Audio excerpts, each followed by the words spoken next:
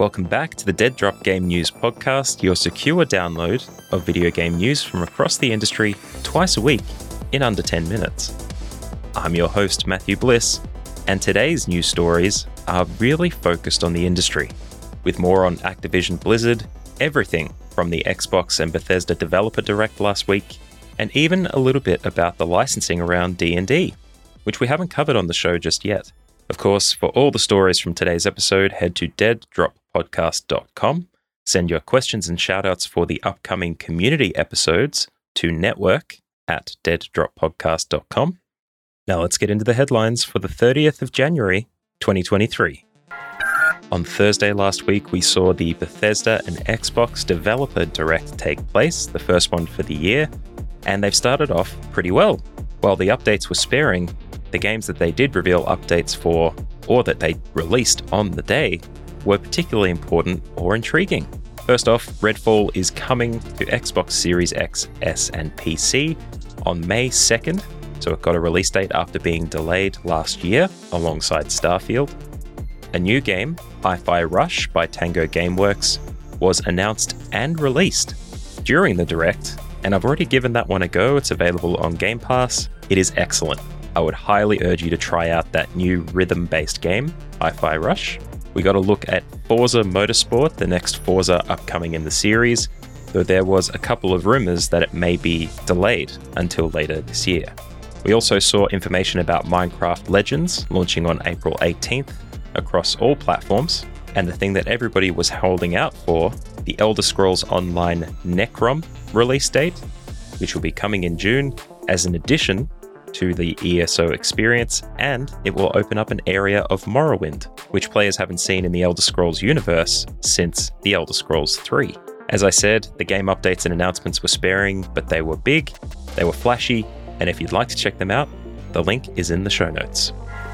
It seems that Activision Blizzard has gotten their way this time, but not in a good way. The Communications Workers of America has dropped their request for a union vote at Activision Blizzard's Proletariat Studio after the CEO made the ability to have a free and fair election pretty much impossible. Based on reports from both employees and the CEO himself, it seemed like there were messaging coming from the leadership team in the studio that was very confrontational and almost tantamount to bullying their staff to not participate in this election, or at the very least, making them think that if they did vote for a union, that perhaps they would be more at risk than just their jobs. The CEO, Seth Sivak, seems to be boasting the idea that the CWA has removed their union objections at the studio, saying that there's no need for it, that it's acknowledgement that proletariat workers don't actually want this. But to me, it sounds like corporate America taking the reins and removing rights from these employees to make their own work conditions possible. One sad story, luckily there hasn't been as many sad stories with other studios as part of these union bargaining agreements from within Activision Blizzard. Hopefully there's going to be an avenue for these employees to seek it at some point in the future. I know, before you say it, there is a lot of The Last of Us news at the moment, but that's the news cycle for at least as long as this TV show is going, and it seems like the conversations in the game space are happening too, where Naughty Dog has come out and said very specifically that it has moved on from Uncharted and could do the same with The Last of Us as well. This is how the media is framing that conversation, but what Neil Druckmann, the director of the game, has largely said is that Sony isn't pressuring them to create a third part to The Last of Us series, should they decide not to continue with it. Considering a multiplayer game is coming out for The Last of Us as well, then perhaps they won't even make one. But they have confirmed at the very least that there will be no more Uncharted games. On a similar note, HBO's The Last of Us series has officially been renewed for a second season. Again, Neil Druckmann says he is humbled, honoured, and frankly overwhelmed by the response. And in fact, Bella Ramsey had come out in social media saying that if people keep watching, it'll likely get renewed. On that front as well, it appears that episode 1 of The Last of Us is now free and available to watch on YouTube. So if you don't have HBO Max or Binge, if you're in Australia, then you can head to the Sky TV YouTube channel and watch it for free. Wizards of the Coast, the current owner and distributor of the open gaming license attached to the Dungeons & Dragons system, made a change not too long ago that threw the community into disarray mostly because it pushed a lot of open systems that were relying on it to have to pay for it. The number of podcasts, video shows, TV programs, all based on the Dungeons & Dragons system as a tabletop RPG, would use this, so it would obviously put them out quite a bit if they had to register and pay royalties just to use that system. So what Wizards of the Coast did after making that change is kind of finessing it a little bit so it was a little bit more open, but after they surveyed a number of users about the changes, they said that they didn't want to have to publish or pay any money to make it happen, so they have completely backpedaled into making it open just like it was. Specifically, they have left the Open Gaming License 1.0 in place and also putting the latest Dungeons & Dragons systems reference document under a Creative Commons license, which makes it available to everybody. A quick update on the Riot Games hack from last week. Riot has come out and confirmed that there was no user information or credentials leaked in the hack, but they are being held to ransom. The letter has been revealed to demand $10 million, with offers to remove the code from the servers and provide insights on how the breach occurred. But it sounds like Riot Games is not going to negotiate, will not pay, and will likely do their best to observe where potential cheat methods might come for League of Legends and other games that could be affected.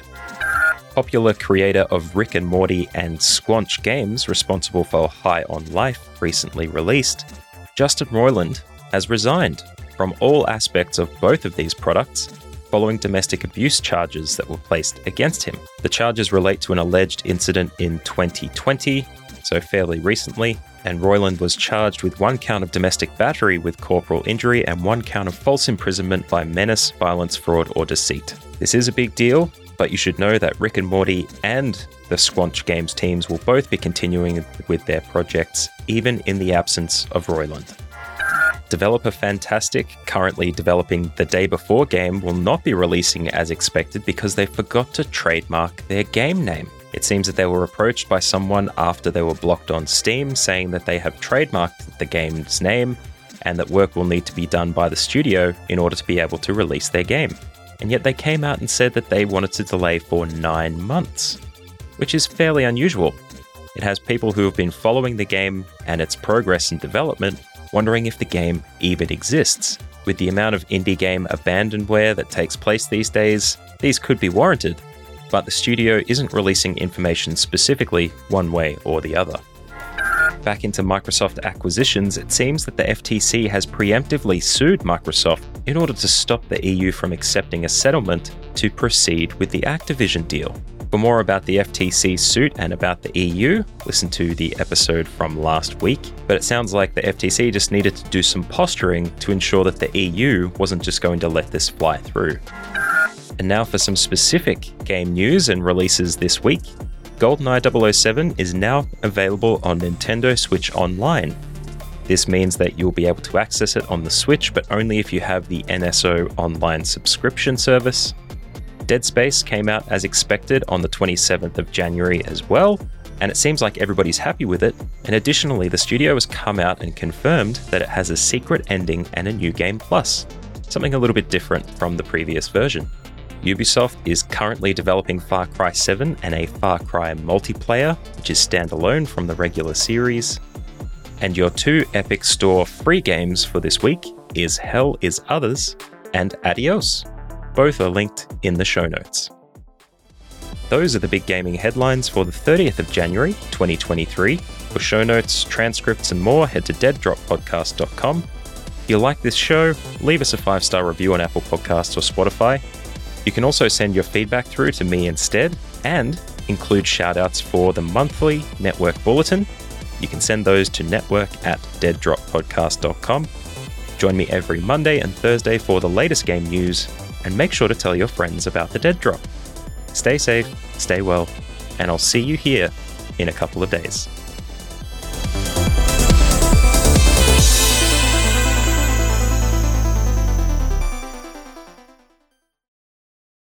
For my special secret section squad, definitely play Hi-Fi Rush. It's a rhythm game, it's a platformer, reminds me of Kingdom Hearts. Get into it.